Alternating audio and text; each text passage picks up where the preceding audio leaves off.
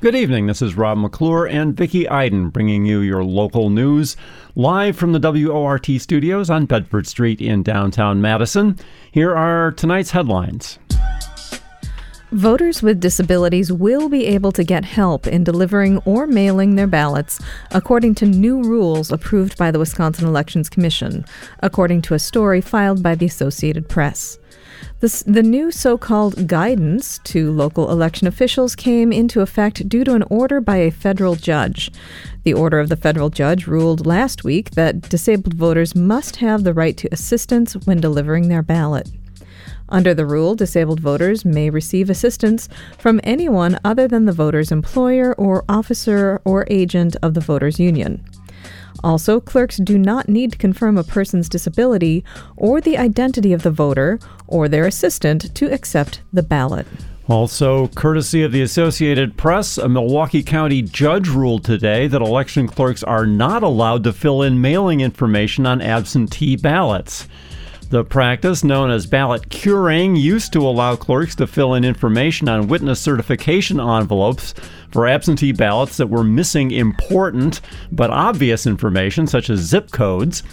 Instead, the judge ruled that clerks can only return the ballots to the voters for them to correct the information, or the vote cannot be counted. The ruling came just months before the November election, and the judge has immediately blocked the practice. An attorney representing the Democratic Party of Waukesha County, who defended ballot curing in the case, says they plan to file a motion to stay the ruling pending an appeal. Meanwhile, the case is expected to wind up before the state Supreme Court. Madison Alder Gary Halverson has been identified on the membership rolls of the far-right extremist group, the Oath Keepers, which played a key role in the insurrection of January 6th, reports the Wisconsin State Journal. The report released today by the Anti-Defamation League named hundreds of elected officials, law enforcement, and military members appearing on the leaked membership rolls, which total 38,000. Halverson, the 17th District Alder, said that he joined the group in May 2020 because he saw it as a, quote, organization that welcomed veterans who cared about our democracy, end quote, but he later decided that he had been misled and terminated the membership 3 months later.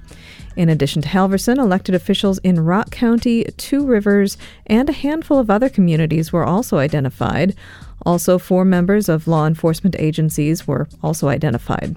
Overall, 609 Wisconsin residents were identified as members of the Oath Keepers. Madison and Dane County's Rental and Utility Assistance, a program called DaneCorps 2.0, will end on September the 15th because the program has used all of its federal and local funds.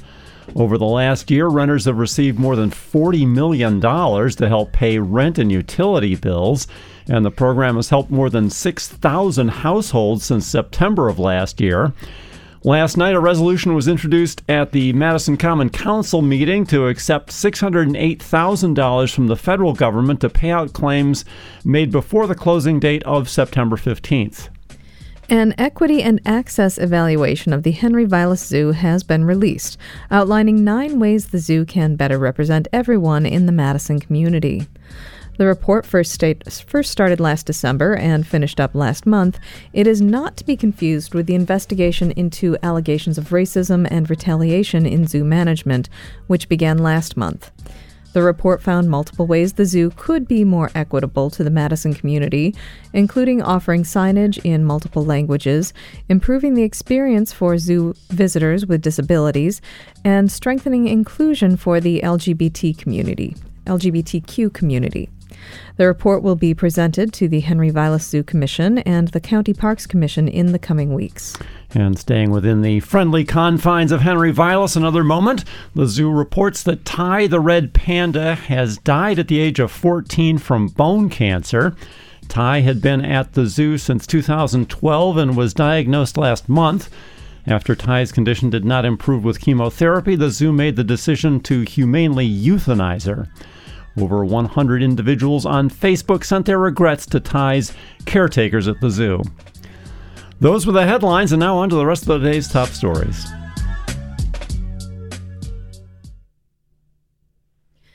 After over a year of revisions, the Madison Common Council finally approved the rezoning and redevelopment of Ramish Farms last night. While some are happy to see new developments come to the north side, others are concerned about the larger implications of paving farmlands next to the airport to build single-family homes. WORT producer Nate Wegehaupt has more. The Ramish Farm is a 65-acre area of farmland bordering Sherman and Packers Avenue. Green Street Development, the St. Louis-based development company working on that property, is looking to build 76 market-rate homes and 6 apartment buildings there, removing all but 8 acres of farmland in the process. 3.5 acres on the property would be saved for parkland and open space. Last night, the project to redevelop Ramish Farm went before the Common Council for the third time. In August of last year, the council overwhelmingly denied the project, which they did again back in February.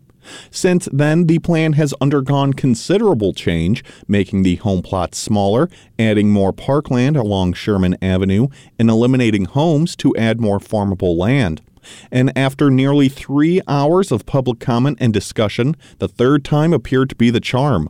The rezoning and development passed in a 15-3 vote. Critics have been vocal about the project, naming concerns associated with the incoming bed down of F-35 jets that will be housed at the nearby Truax Airfield next year. The site sits next to the Dane County Airport and is projected to be one of the areas most affected by noise from the F-35s. Shelley Johnson, who spoke at last night's meeting and lives in the same district as Ramish Farm, says that the noise from those jets will put those living in the new neighborhood at risk. These houses are a trap for those who live there. For anyone who purchases a home on the property, you're putting them at a financial risk of purchasing something which will never get its value back. They will be stuck living in an unsafe environment. There's no way to soundproof a house completely to protect people. Even if there was, you would be a prisoner in your own house because you certainly wouldn't be able to go outside and enjoy being in your yard with the sounds of the plane. Steve Klofka with Safe Skies Clean Water agrees, saying that he is disappointed that the city is willing to place new housing next to the airport before figuring out exactly how the noise will affect those living nearby. It seems like they just haven't gotten around to putting their foot down and saying no development around the airport. Developers keep on coming back, and we kind of have to piecemeal look at developments and oppose them. It seems like the city has forgotten what it told the Air Force, and now it's letting these projects squeak through. Joel Oliver with Green Street says that while he is not concerned about the noise, they still decided to implement noise mitigation into the houses. So there's a lot of things that make a lot of noise, right? We want to provide a product that is marketable, so we went above and beyond to, in that letter, say that on the eastern-facing sides of the multifamily building, so that's facing the airport, it would have additional construction methods to provide more soundproofing. That could be through different styles of windows, patio doors, different techniques for the installation of insulation. Those are kind of the typical things that you would do. But for some, the issue with Ramish Farms redevelopment comes from the houses themselves. Michelle Ellinger-Lindley with the Ramish Farm Work Group says that she's most disappointed in the affordability of the neighborhood. The single-family homes built on the site will be sold at market value. According to Zillow, homes for sale about a mile away near the Cherokee Marsh range from $265,000 on the low end to almost $1 million on the high end. District 13 Alder Tag Evers says that he agrees with those concerns, which is why he voted against the rezoning last night. And it's very unlikely that, folks with more modest incomes, whether teachers or first responders, would be able to afford these homes. And so while we need more housing at all different price levels, I felt like the opportunity presented here was not sufficiently strong to warrant paving over this farmland. Evers says that if the plan removed the single-family housing and focused instead on apartments, he would have been more supportive of the plan. Evers listed another concern with the project, turning farmable land into paving. He says the development removes another opportunity to grow food and be less reliant on grocery stores, especially given supply chain disruptions over the last years. Lori Lee is the chair of the Northside Planning Council, a nonprofit community group focusing on overseeing the well-being of the community through racial and economic equity. She says that the 8 areas of farmable land on Ramish Farm is larger than what is already available in the area. If you have to compare it to what else is on the north side, we are the home for Troy Community Gardens and the Troy Farm. And the Troy Farm has 6 acres. So it's bigger than Troy Farms that has been there for probably, at least 25 years. District 18 Alder Charles Miadze, who represents the area containing Ramish Farm, has been a longtime proponent of the rezoning. At last night's meeting, Miadze gave an impassioned plea to get the council to approve the rezoning, saying that owning a home has been one of the best things to happen in his life and wants that to come to underrepresented people on the city's north side.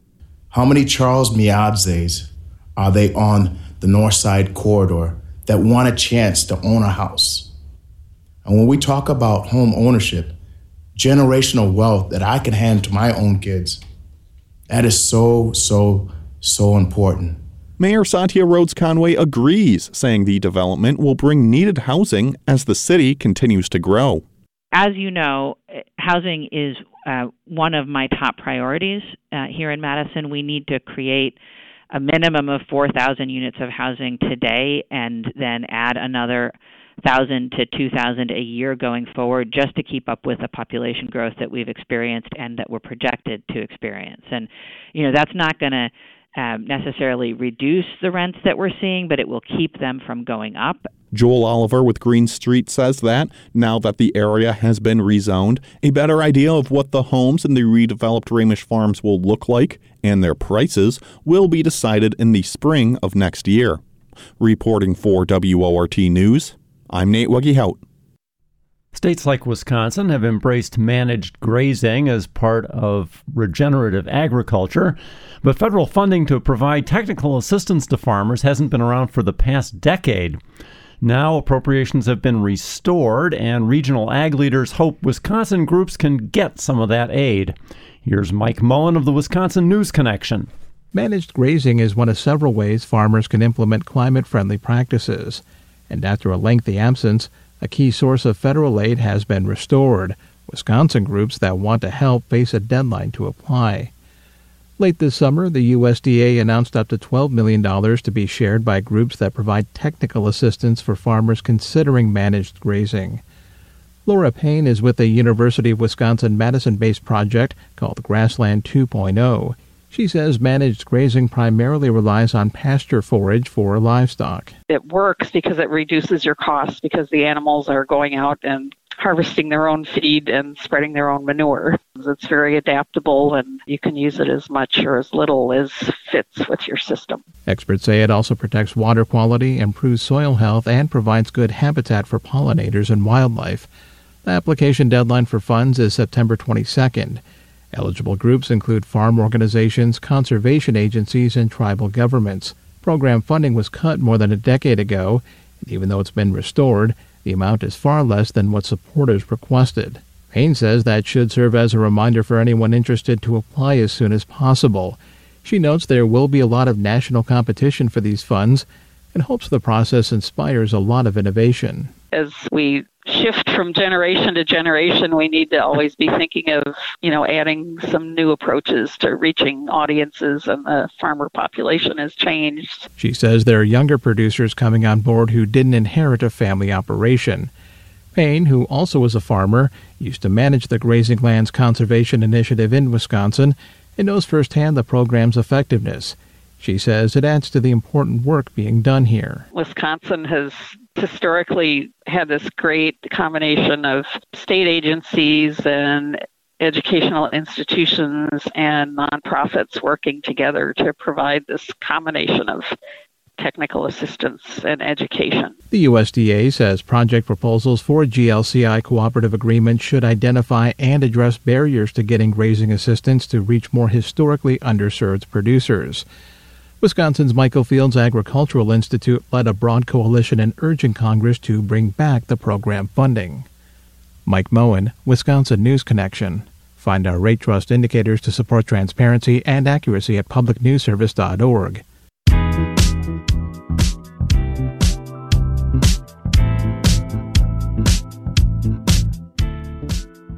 The time is now 6:19, and you're listening to the live local news on WORT.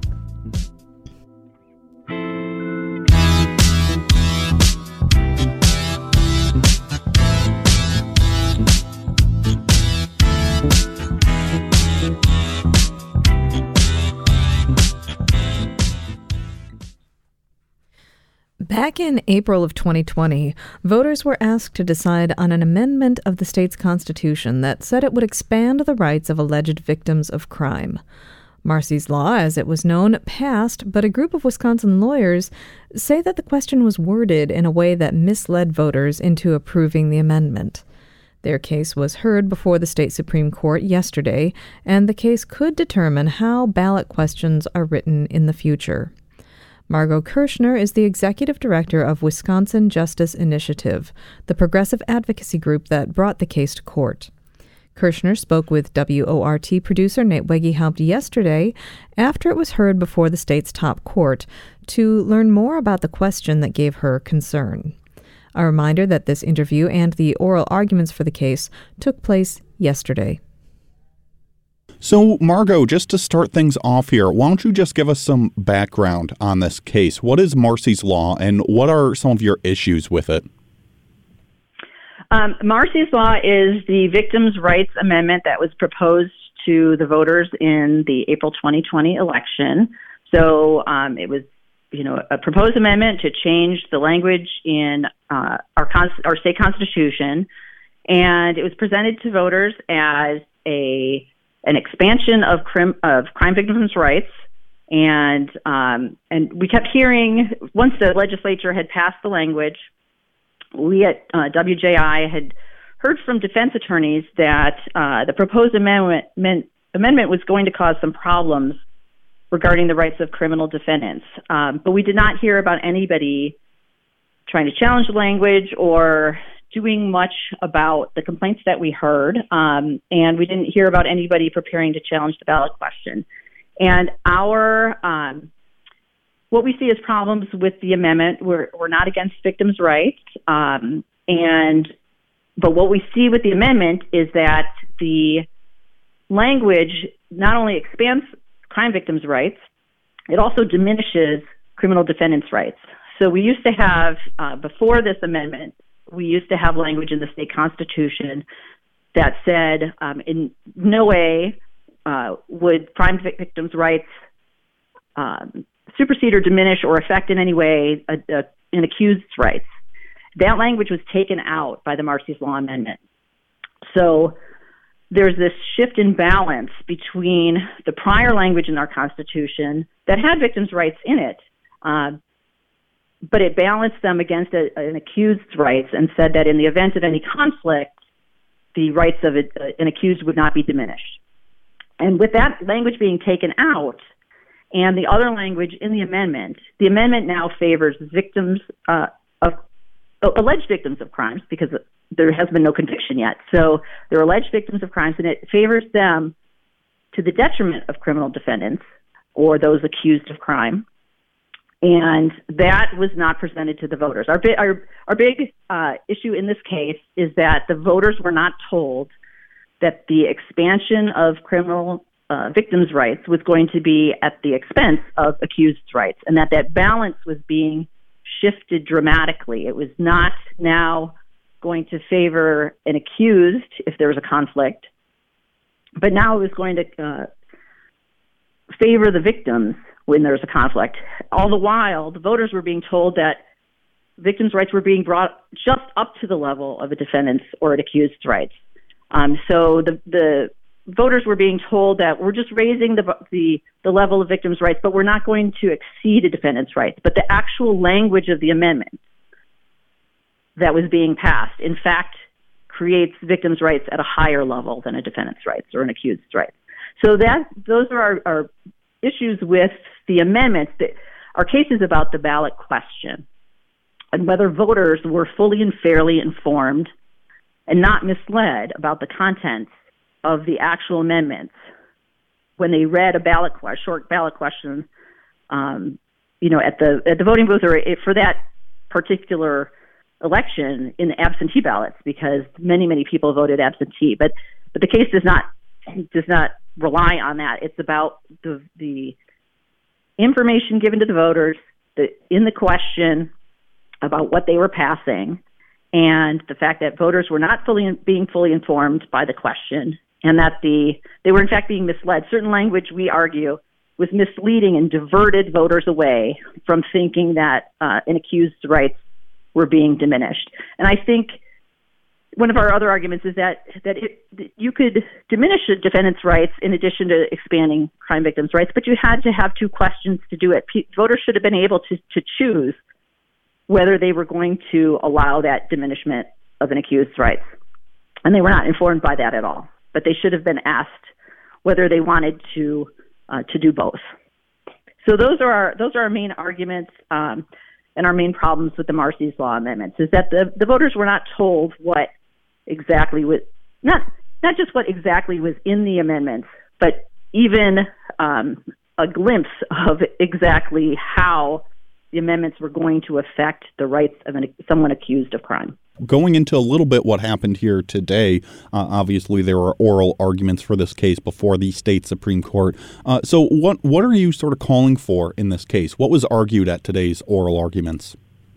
The arguments today were about the law behind ballot questions. So there's language in the state constitution that talks about how amendments have to be proposed by the legislature and passed at two separate legislative sessions, and then they go to the voters. And a lot of the focus for argument was about what voters need to be told, what the prior case law has been. There have been very few cases, and they're pretty old. They go back to like the 1920s and through the last century, a handful of cases on amending the Constitution. And a lot of the questions today and the argument talked about the discretion given to the legislature. And so the legislature gets to propose how the ballot question is presented to the voters. And our argument is that there has to be some outer bounds on that. The legislature cannot broadly mislead the public or not fully inform the public of what the ballot question means regarding the amendments. There has to be some outer limit on the discretion given to the legislature. They can't just propose any old question. They have to propose a question that gives the essential elements to the voters and does not mislead them. So there's broad discretion on the part of the legislature under the law, but there has to be some limit to it because the voters are involved in the amendment process by the Constitution. It's the legislature, then with a vote by the people. And if the people don't know what they're voting on because the legislature has formulated the question in a way that does not tell the voters what they are really passing, that is a problem under the state constitution and how we pass constitutional amendments. I've been talking with Margot Kirschner, Executive Director with the Wisconsin Justice Initiative, about the case surrounding the legality of the Marsy's Law ballot question that went before voters in 2020. That case went before the state Supreme Court for oral arguments earlier today. Margot, thank you so much for coming on and talking with me. Thank you very much, Nate.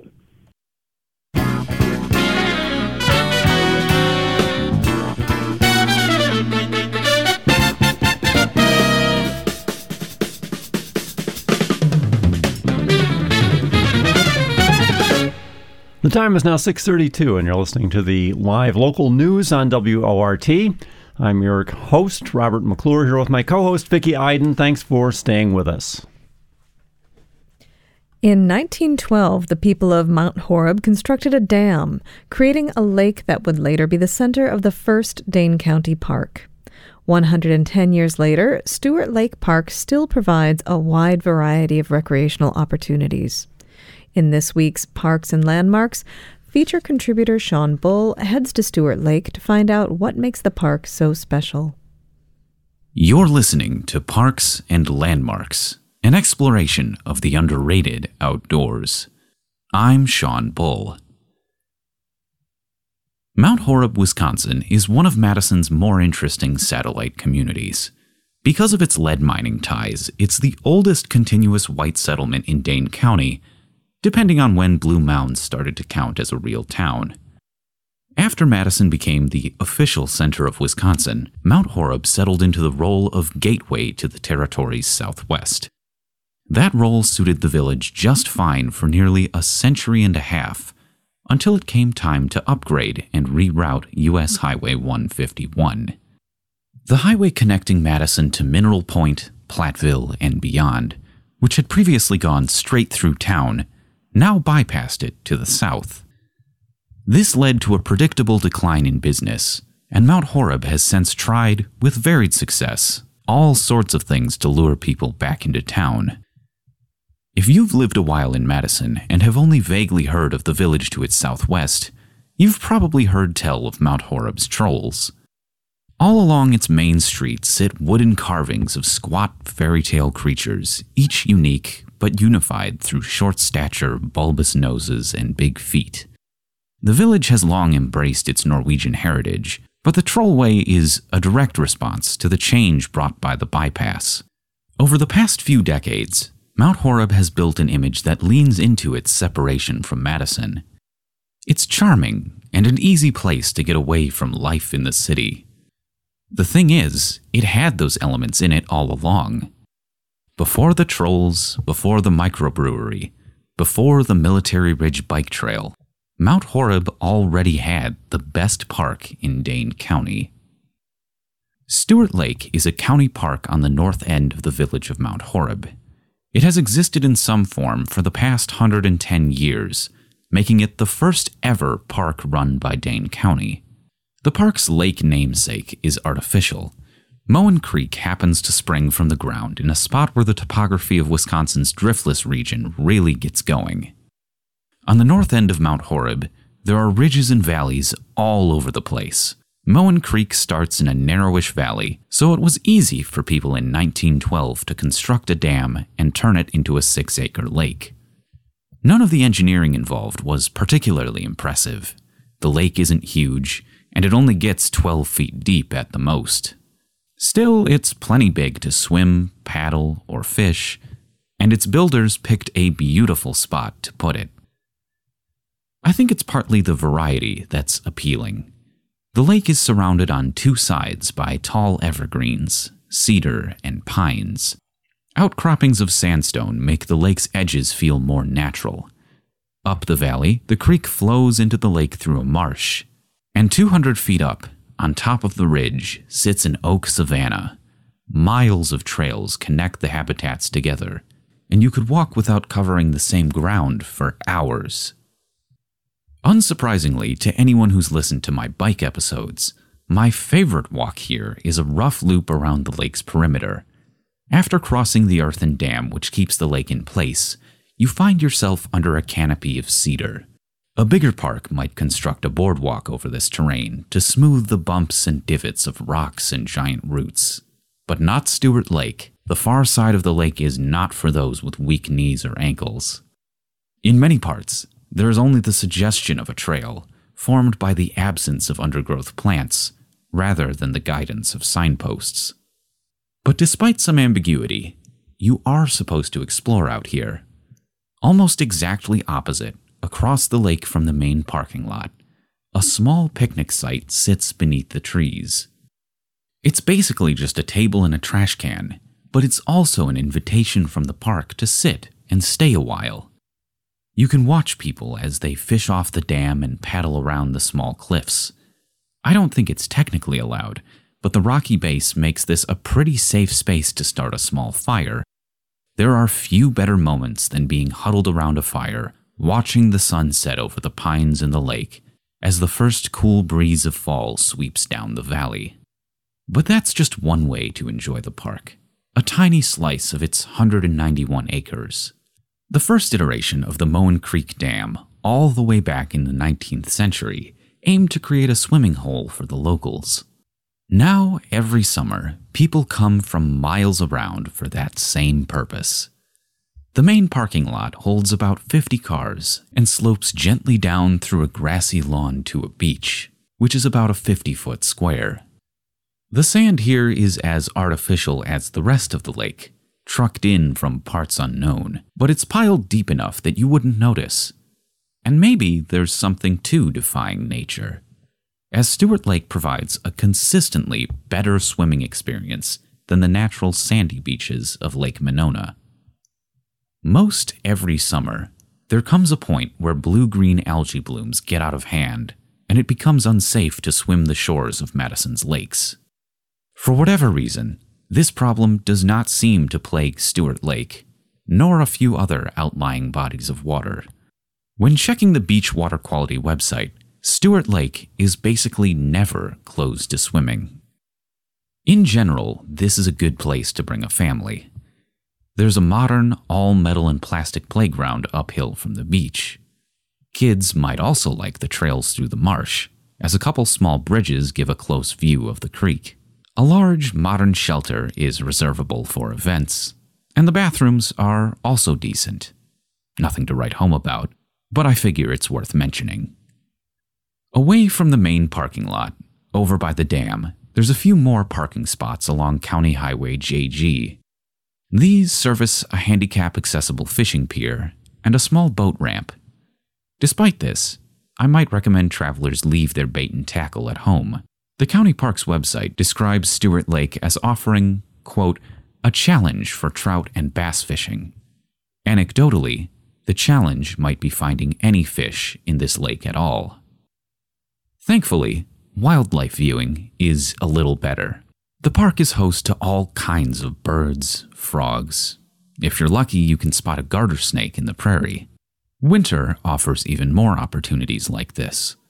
I once saw a red-tailed hawk sit in the middle of the frozen lake for about 10 minutes, just resting, soaking up the December sun. Stuart Lake is a park for all seasons, and now it's entering a season of renewal. If, after visiting Stuart Lake, you feel inspired to give back to the park, there's actually a way you can help coming up soon. This Saturday, September 10th, the County Parks Department is leading an effort to remove invasive species from the prairie. Work will go from 1 to 3 p.m., and interested volunteers can meet up at the end of Blueview Drive in Mount Horeb.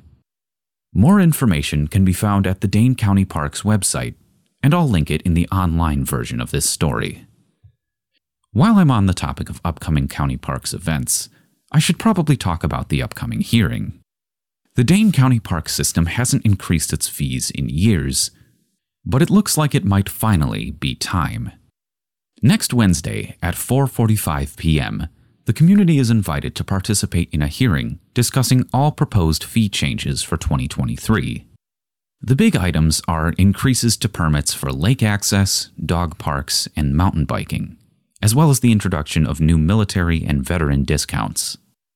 Anyone can attend, either in person at 210 Martin Luther King Jr. Boulevard in Madison, or over the phone or on Zoom. Like with the Stuart Lake Workday, I'll link more information on this in the digital version at wardfm.org. If you'd like to suggest a topic for Parks and Landmarks to cover, please send it my way at sean.bull@wardfm.org. Tell me about your favorite underrated spot outdoors, or whatever you feel is related. This segment's title is intentionally broad, so just go for it. I'd love to hear from you guys. Again, that's sean.bull@wortfm.org. For WORT News, I'm Sean Bull. And it's time now for the most comprehensive weather report on the airwaves with WORT weather guru, Rob McClure. Well, while September has been dry overall, at least through the first week, with just a few tenths of an inch of rain falling on Saturday, that does not mean that moisture has been entirely absent. The same surface high pressure that has kept us largely dry is also, since it has been mostly centered to our north over the past several days, kept winds, at least what light winds we've seen, east and northeasterly, meaning we've had cool air from Canada slowly crossing the waters of the Great Lakes, which are about at their peak of seasonal warming currently before reaching us. And that well-humidified air, well, first it socked us in with stratus and fog over this past weekend as it flowed in the lowest few thousand feet of the atmosphere, while the warmer and drier air up above provided a stout capping inversion, preventing it mixing out. And then more lately, as we've managed to entrain a little more dry, low-level air into the area from the north, for some clearing of skies and better daytime mixing, we've still seen that moisture turning up daily in the form of diurnal cumulus, which have been fairly copious this past couple of days. And you can watch the last of those dissipating cumulus this evening if you want to have a look at the visible satellite image of Wisconsin and northern Illinois that we have linked on the WORT weather webpage. Or, of course, you could also just look out your window, I suppose. What you can't see out your window, though, is what's going on in the upper part of the troposphere, but you can look at that if you have a glance at the water vapor image of North America that's also linked on the weather webpage.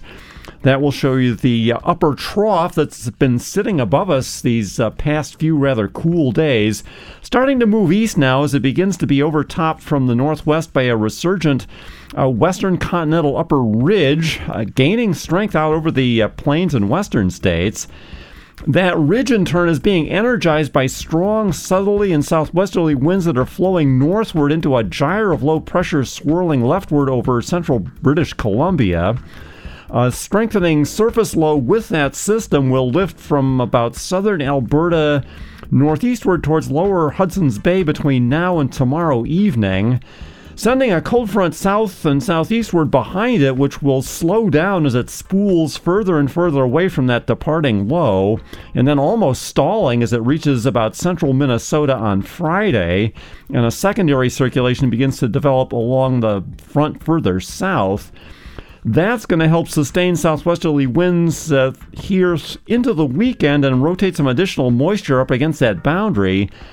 But with surface and upper ridging holding pretty firm to the east here, a little in the way of precipitation looks to accompany this additional warm air advection on Saturday, at least until that boundary starts to sag into the area sometime late day or in the overnight period. Cold air advection down the plains to our west behind the frontal passage early on Sunday will then help the formation of cutoff low along the front somewhere either near or perhaps just southwest of us, at least to judge from the longer range models currently. And that's likely to keep us cool and perhaps intermittently wet for an additional day or two as we go into next week, though there is less than perfect agreement on just how long that may be.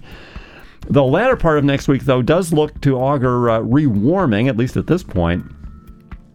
But back to this evening, one last night of light winds and initially clear skies under surface high pressure promises to return atmospheric moisture earthward again as we cool towards the dew point, likely resulting in one more round of valley and lowland fog and perhaps some low clouds by tomorrow morning.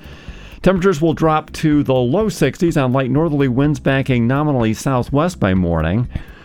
Tomorrow should see redevelopment of cumulus and perhaps with some passing high clouds from time to time, but otherwise be clear, with southwesterly winds coming up to 5 to 10 miles per hour in the afternoon, taking temperatures into the low 80s. We'll clear out again and stay a bit warmer in the overnight in the low and mid 60s on southerly winds, which will stay up at 4 to 8 miles per hour. Friday will likely see temperatures come up a bit more into the low and mid 80s on slightly stronger winds up at 8 to 12 miles per hour during the day. High clouds and perhaps some thickening smoke from upstream fires in Montana and Idaho may cut into temperatures a little bit. We may start to actually see some of that smoke come through the area skies tomorrow in addition to Friday. High clouds are likely to increase further as we go into the overnight into Saturday, and showers start to approach across Minnesota and Iowa. Temperatures will hold in the mid-60s on lighter southerly winds at night. And Saturday looks to start dry and perhaps stay so through a good portion of the day, perhaps even into the overnight. Cloud cover will restrain temperatures to the upper 70s, I think, on Saturday on light south to southwest winds. Those will generally be under about 5 miles per hour. Precipitation becomes much likelier as we go overnight towards Sunday with a low temperature around 60. And Sunday will be showery and significantly cooler, with winds having veered north early in the day, probably before sunrise. Temperatures are likely to hold just in the mid or upper 60s on Sunday, probably holding in that same range as we go into Monday, perhaps with some additional showers at that time as well. It's currently 77 degrees down here at the station on Bedford Street. The dew point temperature is 64. Winds are out of the west at 6 miles per hour currently. Just a couple of cumulus left up in what is mostly now a clear sky over the station, and the barometer's falling slowly at 30.08 inches of mercury.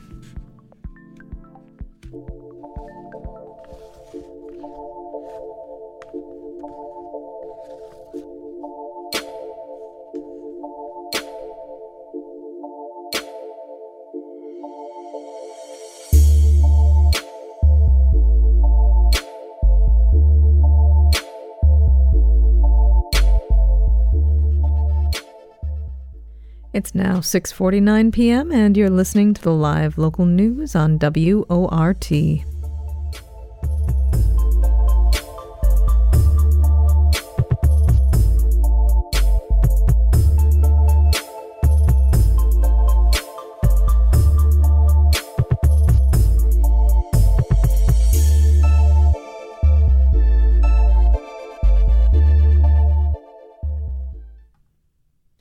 We go now to 1966, when the school board voted to close Central High, declined to provide poor children with a hot lunch, and honored one of its own. Stu Levitan has the details on this week's Madison in the 60s. All these combined,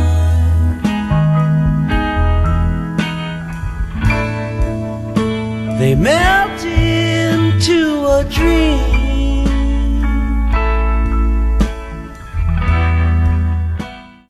Madison in the 60s, the public schools, 1966. The vote to close Central.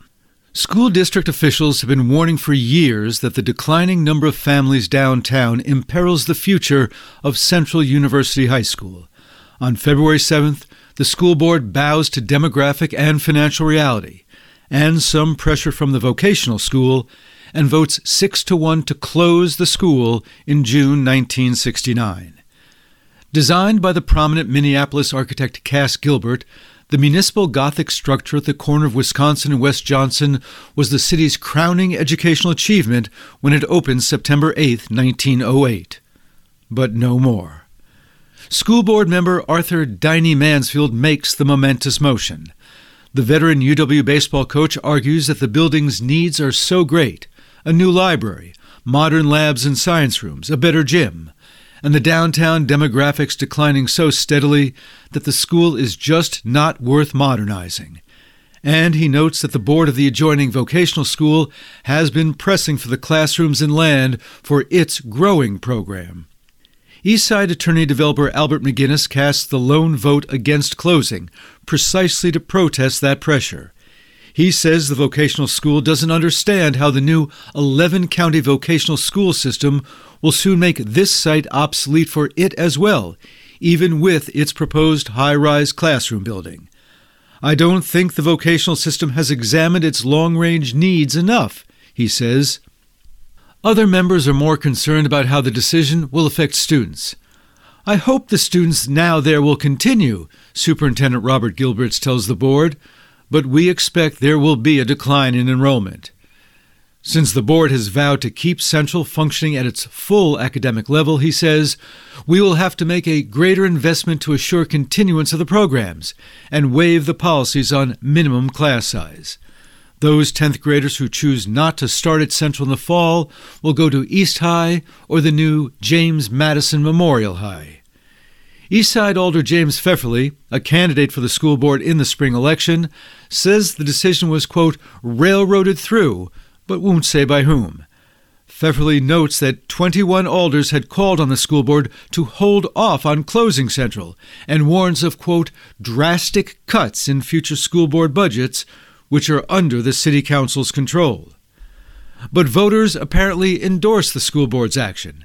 Pfefferly and Dr. Paul Candlin each campaigned vigorously against Mansfield and his fellow veteran incumbent, Security State Bank President Ray Sennett, over the decision, but lose in April 2-1. They don't even come close to carrying a precinct in Central High's attendance area, as voters re-elect Sennett for his 7th three-year term and Mansfield for his 4th. That same day, more good news for the vocational school, as voters approve its $750,000 bond issue for a new building by better than 3-1. And the school day's calendar. February 7th.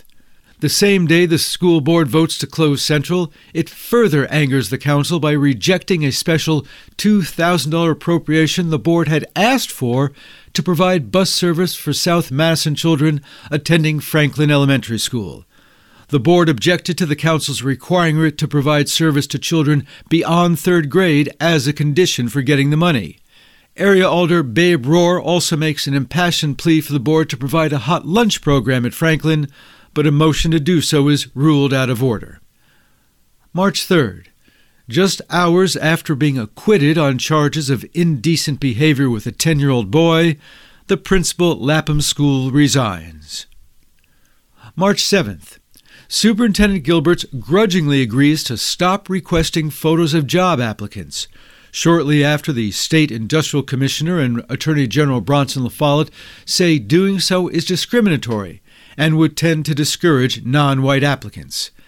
Gilbert says administrators never discriminated against applicants and that the photos were, quote, a valuable clue to help officials remember the 1,000 teacher applications they review each year for the 300 or so openings. The loss of pictures will create a handicap for both applicants and us, Gilbert says, but the use of pictures is apparently not acceptable, so we shall comply with the ruling. The school district has 9 black staff members and several black interns. July 11th. The school board once again names a new elementary school after its incumbent president, this time Dr. Ray Hegel, namesake for the innovative Round School on the far west side. Hegel, a dentist, has been on the board since 1934 and its president since the death last July of the first such honoree, Glenn Stevens. The board also names the 2 new elementary schools after individuals it declined to honor in 1965 when naming the Far West High School now known as James Madison Memorial. On the Far East Side, the school is named after the late President Kennedy. On the Far West Side, after naturalist and UW dropout John Muir. And there will be many more schools to name as voters in November approve a $26.5 million bond issue to fund a building program to handle the 6,000 new pupils expected to enter the school system over the next 5 years.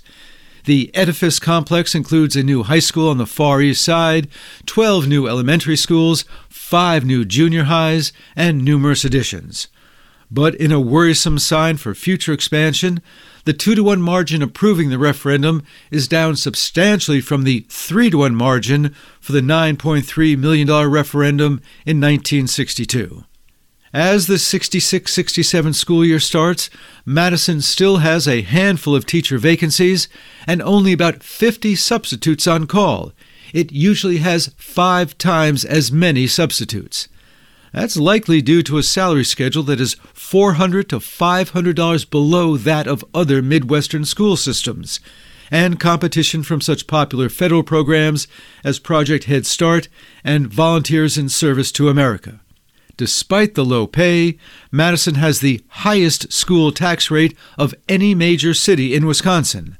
While city and county taxes have decreased steadily since 1961, the tax levy for the schools has increased by an even larger margin. And there's no immediate relief in sight. Next year's school budget calls for an additional 197 teachers and staff to handle the 1,500 new pupils. And that's this week's Madison in the 60s. For your award-winning, school bell ringing, listener-supported WRT News team, I'm Stu Levitan.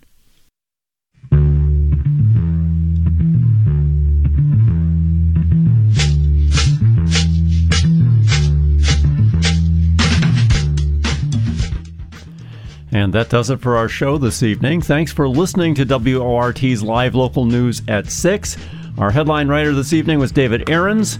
Our reporter was Mike Mullen of the Wisconsin News Connection. Special thanks to feature contributors Sean Bull and Stu Levitan. Chuck Kademan is our on-air engineer this evening, and Nate Wegge helped produce the newscast. Shelley Pittman is the news director at WORT, and I'm your host, Robert McClure. And I'm your host, Vicki Iden. Stay up to date with the WORT Local News Podcast. Subscribe on iTunes Podcasts, Spotify, and wherever else you get your podcasts. Up next is Query, followed by This Way Out. Have a good night.